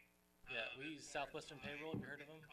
Yeah. To pay They're good. all my the No, state I know taxes. that. I know the guys, right? So similar, just not full on. You still got. I think Paul is the difference in that is between that and a staffing company. The only thing that I have with using just a payroll only is my issue is I don't want to do the workers' comp. So as long as they'll provide, a workers' comp at a reasonable rate, I don't care. It doesn't matter if it's Paycom, Paychex, Southwest Payroll, or Gusto. I mean, it doesn't matter, right? It's just I don't want to have to do that as a business myself because then I've got to pay my CPA to do my payroll. That gets expensive. And, so in the long run for me, it's cheaper to actually use a service because I don't have to worry about it. Hiring, like I want to pick the person. I don't. So either one, at least having those options is a good thing for people to look at instead of having to do it all themselves. For sure. Yeah. Absolutely. We do a lot ourselves, and that's why I'm kind of going back and forth because it's possible. Because I should do all of it. She does all that stuff, all the hiring, all that crap. Yeah. So. I need a job. No, you don't. I need your job. All right, so besides taxes and all that stuff, I mean, that's one thing to look at. Brian, how do you guys handle DJ's a little bit different. You guys have already talked about DJ has these written out systems, written out this. You have, I think, a little bit more just it's in your mind and this is the way you're going to do it. Yeah, and that's the problem. I don't have enough structure set up. Like the way that I mean, it's myself and 4 other guys, and everybody kind of has their kind of a set job. I got a guy that does PPF installs. I have a guy that does paint correction. I have guys that do detail work. But also everybody can do. Well, not everybody can install PPF, but everything else everybody can do. Now, are those So it's guys kind of like a are those cross-training as guys well. full team members / employees, or are they subcontracted This out? is everybody. No. Everything, all of this. I have 4 full-time employees. Okay, cool. Do you have any contract employees? No. Okay. No. But so when like I was saying, either way, like whether somebody has a whole written out system or they don't, could you have gotten as far as you're in today without doing what you've done with bringing other people in? No, hell no. No, there's absolutely not. There's absolutely no way. I mean, like, how's that possible? Like, I think I counted 19 cars at my shop. Like, how am I going to do 19 cars? That's a long day. Yeah, no, exactly. Like, so Yeah, but So for the guys other that part, have a shop, 19 cars. they got a shop and they're a one-man show and they're just like, man, I just can't, people just suck. I just can't train them. They just suck. Like, how do you guys handle that? Like, how do you swallow that pill and still then go on? Like, cause that's a whole nother headache. Well, people yeah, suck I and they did- won't show up Monday for work. I mean, Oh, that's it's always a Monday. That's what we found on. Anytime someone quits is a freaking Monday. They just don't want to show up. Brian, how do you handle that? Well, I've been absolutely blessed. I have Hashtag Ryan, blessed. who I call Ryan, who's my right hand man. He does pretty much all the paint correction. He comes from a different generation. He shows up. He does hard work. He and I are very much alike in the sense of how we work, and Yeah, I would say we that, mesh yeah. very well. We mesh very well. So there isn't any. He's not really an employee to me. Like, he is almost like a partner in a sense. He knows when he needs to be there. He knows what his job is to be done. How long you guys work together? Since 2016. Oh, nice. I mean, that's Basically, key, when that's I got key. it, when Always have I to have moved into others. the shop, in Oklahoma City is when I brought an employee on, and that move and bringing an employee on, I almost lost That word hurts everything. to hear. Employee. But you say it. I do. But thinking of that struggle though, like I'm saying, the beef back that some guys will give is nobody can do it like I do it. That's fine. Well, then keep It's doing true, it how though. you're doing it, but just understand you're not going to grow. Like there's more No. So, than just you. And like, I'm not knocking that model at all. Like, there's a lot of times I've been like, damn, I wish I could just go back to cherry picking jobs. And I'm doing these exotic cars in my garage at the house, and y'all just stay here at the shop. yeah, no But joke. like and then I go back to the other realm of I love being in the shop. I love the chaos of having that many cars. And unfortunately, those 19 cars are all like film coating, wheels off. Like they're not like in and out jobs. They're not 2-hour jobs. We're talking days for all of this work.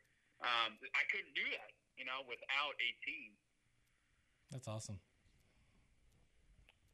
All right. So any input then on how to get over that struggle, DJ? Of maybe you don't get over it. Maybe No, the I don't. next. Yeah, no, I was going to say. you really get over it. Yeah, I was going to say, like, maybe that's a pod. Like, you never get over the fact that somebody will never do it as well as you.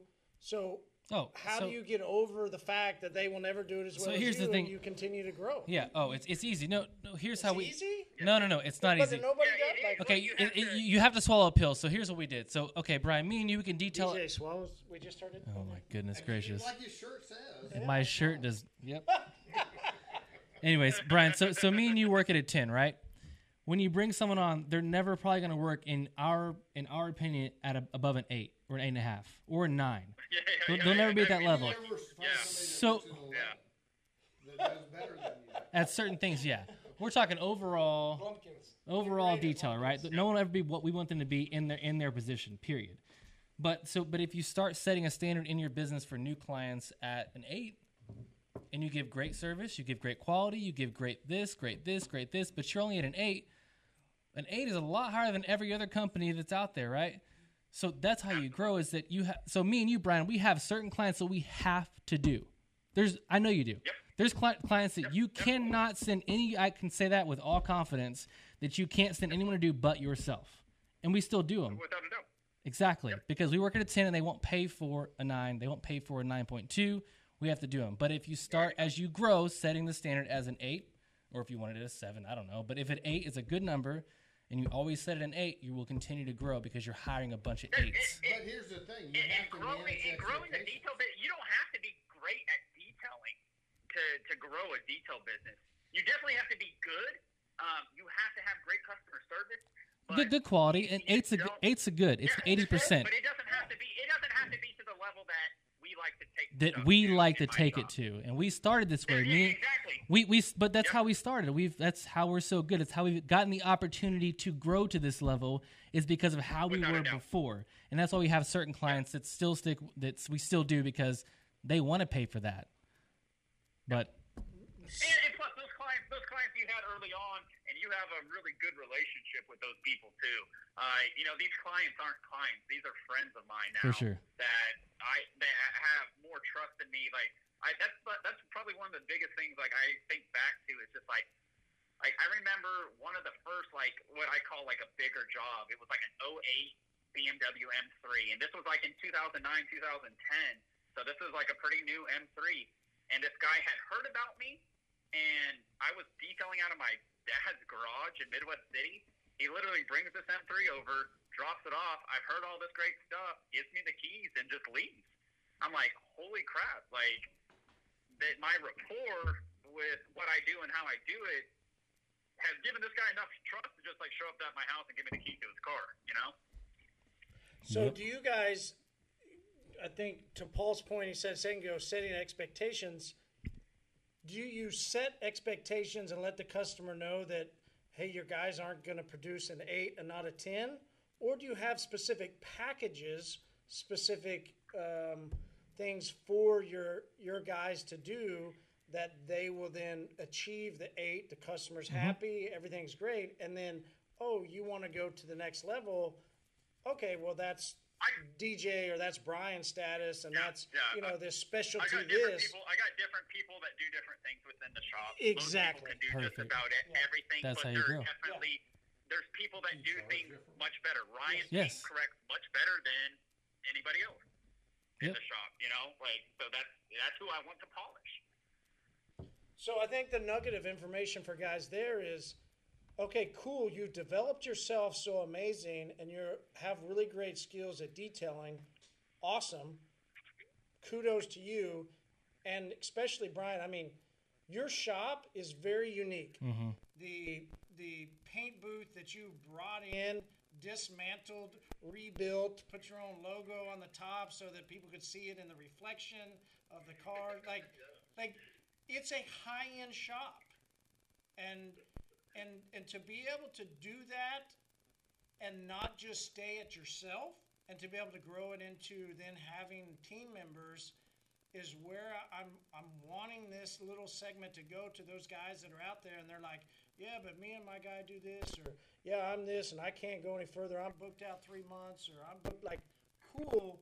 The opportunity is huge right now to be able to bring somebody in, whether you train them, your style, Brian, or you train them DJ style, where there's written processes, which it seems to be a little bit more. I'm definitely getting to DJ style. Yeah, I was going to say. That's going to be implemented. I have to. Yeah. I think for guys to really grow full scale, they need to learn from DJ and learn, developing processes. And so to do that, you're going to have to create opportunities for other customers that will not want to pay for your status, but they're very happy with that 70 or 80%. And it makes complete sense to grow a business beyond just detailing cars, but to have a full-scale business. It makes sense. Right. And so what you were talking about, bringing on team members. So the issue is, let's say you have, Brian and one other guy, or you have me and one other guy doing this, right? Then once you do that, and I have to bring a team member on, I'm giving up money. I'm giving up profit. So I have to determine, when is it right to give up the money that I'm making so that I can make more in the future? And that's a tough point for people to do. It is, because you're exactly right, because that's what happens. Hold on, Brian. That's what happens. These guys will say, I can make this much myself, so what, blah, blah, blah. And here's the point of a video that I recently released. If you only made $300 a day off of someone that came in, that translates to $72,000 a year passive income, in a sense, because you set up the systems that DJ's talking about. You set up all the different stuff. The customer, if you did it perfectly to the way DJ has it set up, to where the customer buys online through a link, they set their own schedule because you've got it set up. They come in, you've got somebody that's set up to handle that customer at a certain rate. You just take a little bit of cream off the top, and you didn't have to set aside any of your time because you're busy doing your stuff, and you have somebody that makes you $72,000 a year. What the fuck? When do you ever get that? Right. In detailing cars to passively make $72,000? Right. That's insane. Yeah. It is. All right, let's. We need to rate these beers and wind it down. Sorry, hour and a half. We're full on into it. You can tell when the beers hit. You can tell when really two great topics, and Brian's got a lot of great information. Brian, that was super nice having you. I gotta come down to OKC one of these times and got lunch or something. Come this weekend. Go meet the She's coming this weekend. I'm not going. So didn't I bring Ian over to your shop? At one time, Ian rode with me down through Oklahoma City, but then he lasted one trip. He lasted one trip. It's kind of a tough ride, driving down there and then hitting all the spots and driving back late. I'm sure it is. 21 AC is a good hotel. AC is a good hotel. And so that's the art hotel, right? So is Camp Christie, which is where I'm going to be staying this weekend. Nice. All right, so Brian, we need to rate your beer, and then we're going to do a question of the day. That's where you get to ask us and anybody else that's listening a question that's on your mind. It can be about detailing. It can be about Paul. It can be about DJ being a stranger with his left hand. It can be about anything. Wow. How am I rating this beer? Is it a scale like a 1 to 5. 1 to 5. 1 to 5 being the greatest? 1 Yep. to 4? That's correct. I would give it a solid 4. Nice. That's a good beer. Yep, I love it. I love it. Probably the question of the day. Oh, hold on. We got to rate it. We got to rate it on our side. Ah, shit. Yeah, I know. Sorry, I jumped ahead. I was just letting you know so that you could tag it, keep it in your back pocket. DJ, you want to go? 3.5. Oh, Why do you get so shocked? Whoa. Yeah. yeah. 3.5? Yeah. Well, he does have that shirt that says I like to swallow. That's hilarious. No, because at the beginning of this podcast, we put this next to Blue Moon in a conversation, and Yep. Blue Moon all day long I would Okay. drink it. That's your choice. Remember, I like them heavier. Yep. And you like them what? You're right. I'm not, You like the revolver? this. You like them light. I forget what I said too. I'm going 4. I'm going 4. Yeah. Yeah. I'm outnumbered at the table, my friends. You're entitled to your I am opinion. outnumbered You are. on all different levels. I like the beer. It's super easy to drink, and I would. You like them easy. I like 'em dark. easy. Yeah, there it is. There it is. There it is. That way you're married. Yeah, no, but we made a joke earlier. It was like I didn't like it over Blue Moon because you said Blue Moon's heavier, I think Blue Moon's just a little bit heavier to drink. and Marty likes them easy. Well, we don't have an orange, right? We don't have an orange. If we had an orange, It's still I don't think so. That Blue Moon It's has hard to that. beat, yeah, You Blue can't. Moon's That unique. taste is so good. Yeah, it's just a little different. I'm going 4 though. You're going 4? 4. You already went 4. Yeah. I have it on tap. No, I mean, I I know. love it. Yeah. It's a good beer. I would like it on tap, And but to try the 175 difference. So beers on honestly, tap. side by side, that'd be interesting. That would be interesting. We should keep those in the refrigerator and do that. Or we should go visit Brian and go around the corner and drink it at the actual brewery. If he's not busy, making all the money. Vanessa House just down the street. Vanessa House. Hey, Brian, what are you doing this weekend? I'm coming to Friday. I thought she was coming. He's got Well, 16. she is coming. Why are you trying to get everybody else to come too? I'm headed up Shit! It's that kind You of just party. needed one person to come. Yeah, we're both coming. All right. Cheers. Brian, you're coming too. In case you didn't realize it. Well, I'm out on that. Yeah, That's a you, not a I've no. got to go, guys.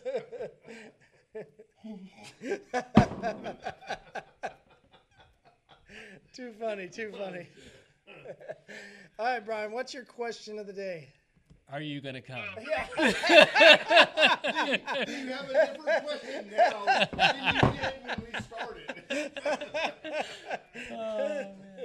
Sorry, I ruined The that. obvious question of the day is why is it so damn hot? But realistically, Don't need question it. of the day for me towards y'all would be what do you do to balance your You went really weird. Are you away from the phone? You can. me? There you go. There you That's go. better. One more time. Sorry. Sorry, I don't No, know. it's good. How do you separate your personal and business life, or just the balance between the two? Work-life balance. Work-life balance. I have zero work-life I balance. haven't Marty answered does that, have right? zero. So we were talking about the staffing company that my ex-wife and I started, right? So when I met my ex-wife, she was working for a staffing company. She came to me and she said, "Hey, look." She quit her job. She said, "I want to quit my job." She came to help me, and then she, after about a year, she said, "I have clients coming to me. We want to start a staffing company, And I looked at the numbers and I thought, well, those are horrible. And she said, "No, that's not every month. That's every week. So 52 weeks versus 12 months makes a big difference."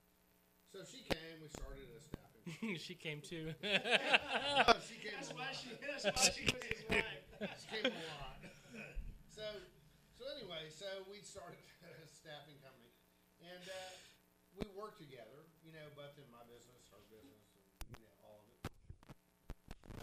And so what happened is that we were talking just like a week ago, and how difficult it is to maintain that separation.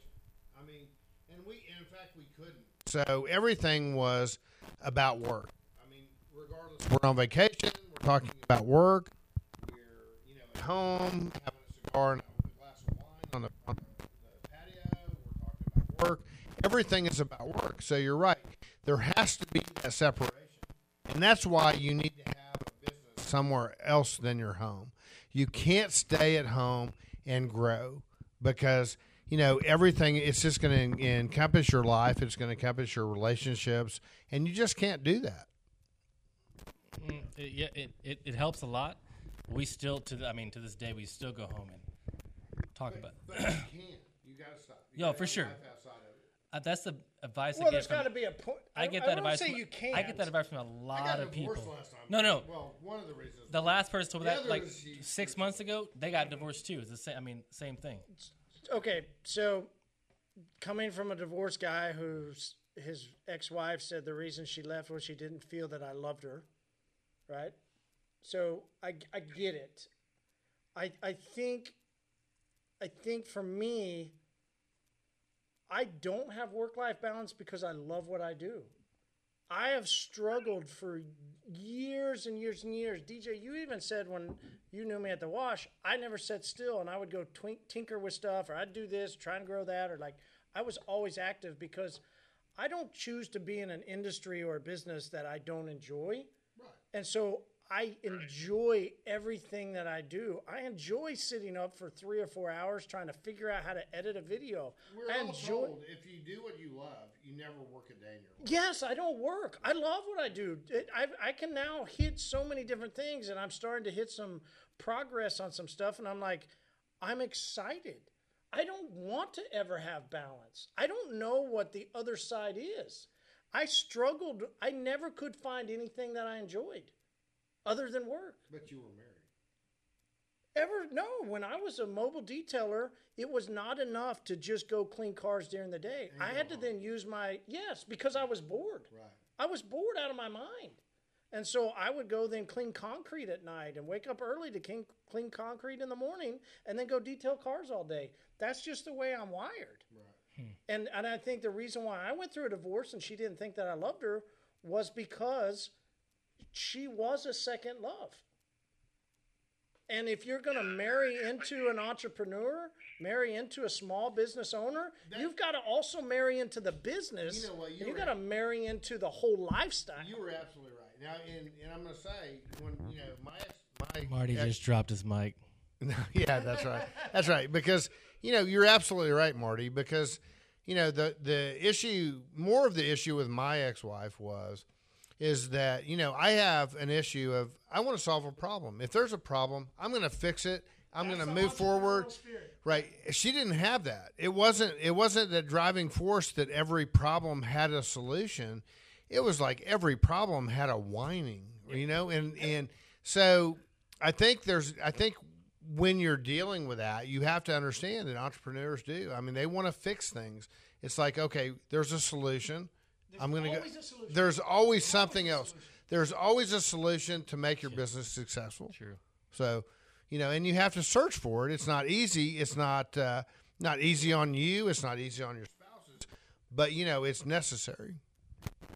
I mean, I would rather work on my business than watch a movie now. Which is, a lot of people say that's not healthy. No, my wife and I do the same thing. We'll put the kids to bed and we'll pop up on computers and we'll work. Some day on the weekends, I veg out. I tell her, during the week, we can do this all night, all day, every day. On the weekends, I'm like, nope, I'm done. I turn off. I turn the hell off. How long have you been in business now? 9 years. Wow. So I'm just into my 6th year. Dude, the first couple years, I couldn't leave the shop. A vacation wasn't a thing. Yeah, your mindset though, bro. You'll be there quick. I mean, but now, I think I hit the 4th year, and just I don't care nearly as much, or I don't stress out nearly as much. And this year, I definitely won't either. But I still worry, and Oh, dude, it doesn't go. It doesn't go away though. I worry all the time. You're always gonna have. No matter how big you get, you're always gonna have issues. When I leave for SEMA for 7 days and the whole company's still running, there's still issues. I mean, nothing, but. I mean, we're working. What time is it now? Oh yeah, I won't go home until It's 7:30. yeah. But we're doing what we love. We're doing something that we like, Every and we're Wednesday technically night. still on the clock. Oh yeah, Except for Paul. Oh, no, I was. I'm thinking I have to meet somebody at 8. And, You better get rolling, and Paul. I'm thinking my watch is like 8 minutes slow. So, Yeah. No, but like I do get it, Brian. I do. I just personally, I mean, you asked a question, so I gave my personal answer. I mean, that's my personal answer. I am anxious about next week. I go on vacation. Yeah, I learned this past trip we did. Like to get on a plane, like I'm like, dude, we're good. We got time. Like you freak the hell out. Always. I'm like, dude, we have plenty of time. Like, nah. No, I freak out. I get extremely anxious about trips. Not just the being.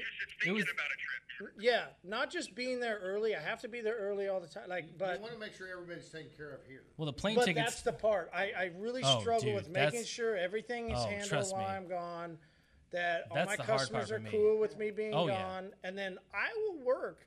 That one other thing that drove week my before? ex-wife the crazy. week before you leave.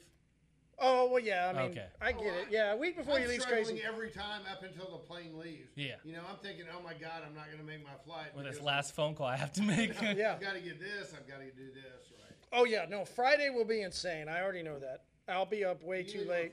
Friday? I leave on Saturday. I normally leave. I leave on Saturday. But no, like I will still work. What drove my ex-wife crazy is that I would work during vacation. I look forward to next week because I have these big thoughts that have been running through my head about some programs or some different things that I want to do.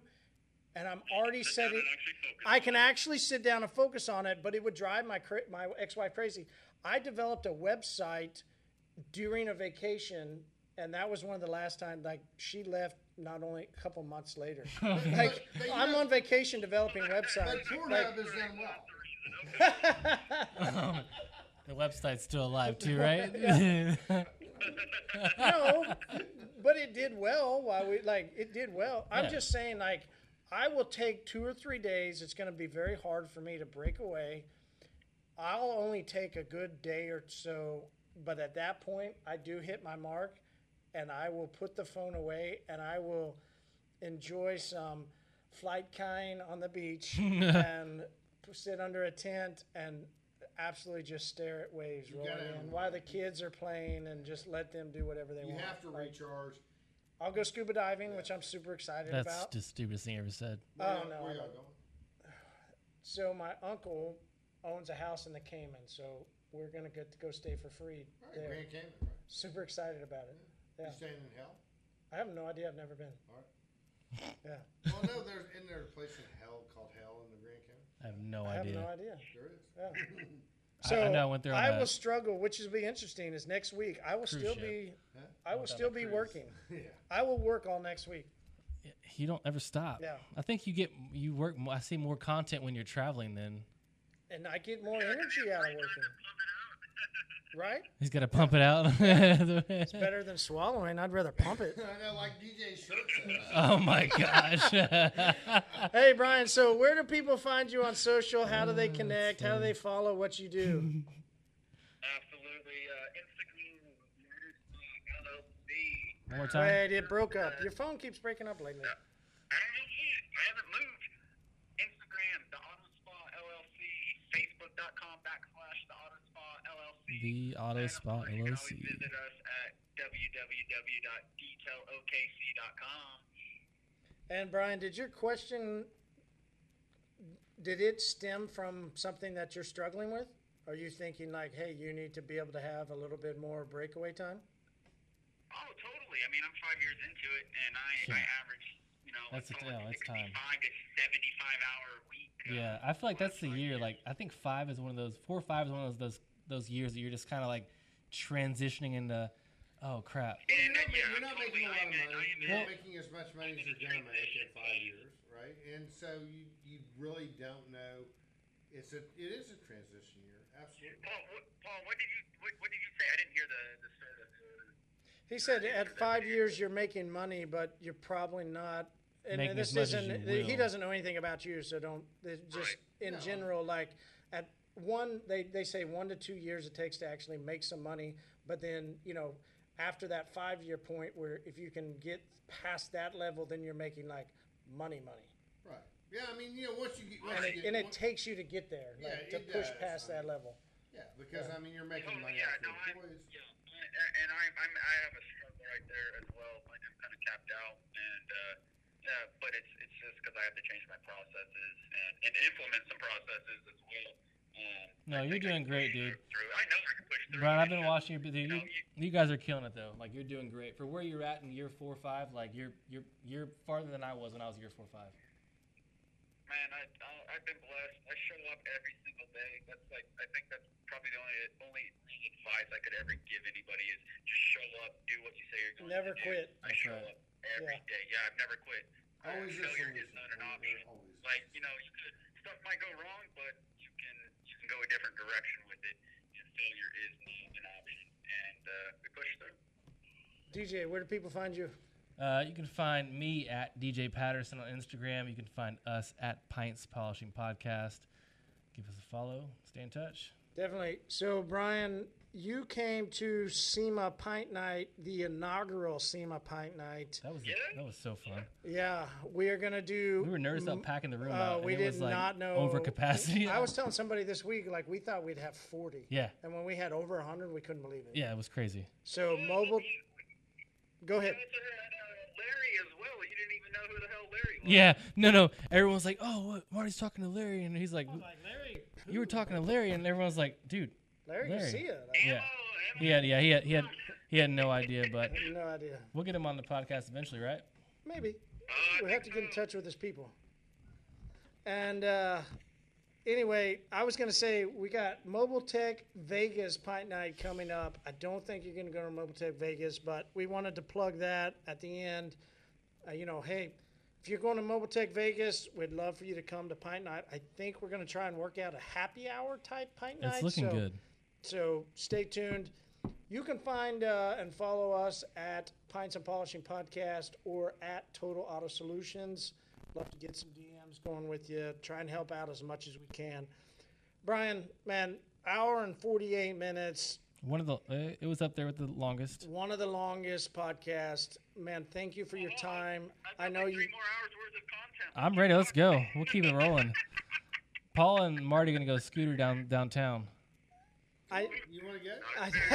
You want to come? I'm not going to be a third wheel with Come you, on. Paul. He wants you to come, dude. He wants you to come. It's me and 2 women. Yeah, Paul wants you to come, man. He wants me to come. Thanks, DJ. Thanks. The Thanks. blonde. Now he's saying come too. I don't need that.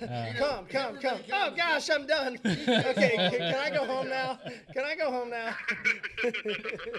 No, I was going to say, I know you got to go back to work, and man, thank you for your time. Thank you for taking the time out. You had even mentioned it was a kind of a tough day. So, Yeah, we really appreciate and it. I really thank you for your time.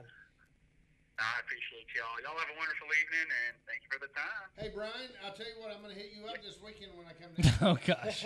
Please, I'm at the shop from 9 to noon every Saturday, so come see me. I don't usually answer my phone outside of those times. So. All right. Well, we're not going out until noon, so you're good. 11:58 a.m. But it's going to be fun. See you, Brian, man. Have a great night. Awesome. Thank you much. Bye. See you, man.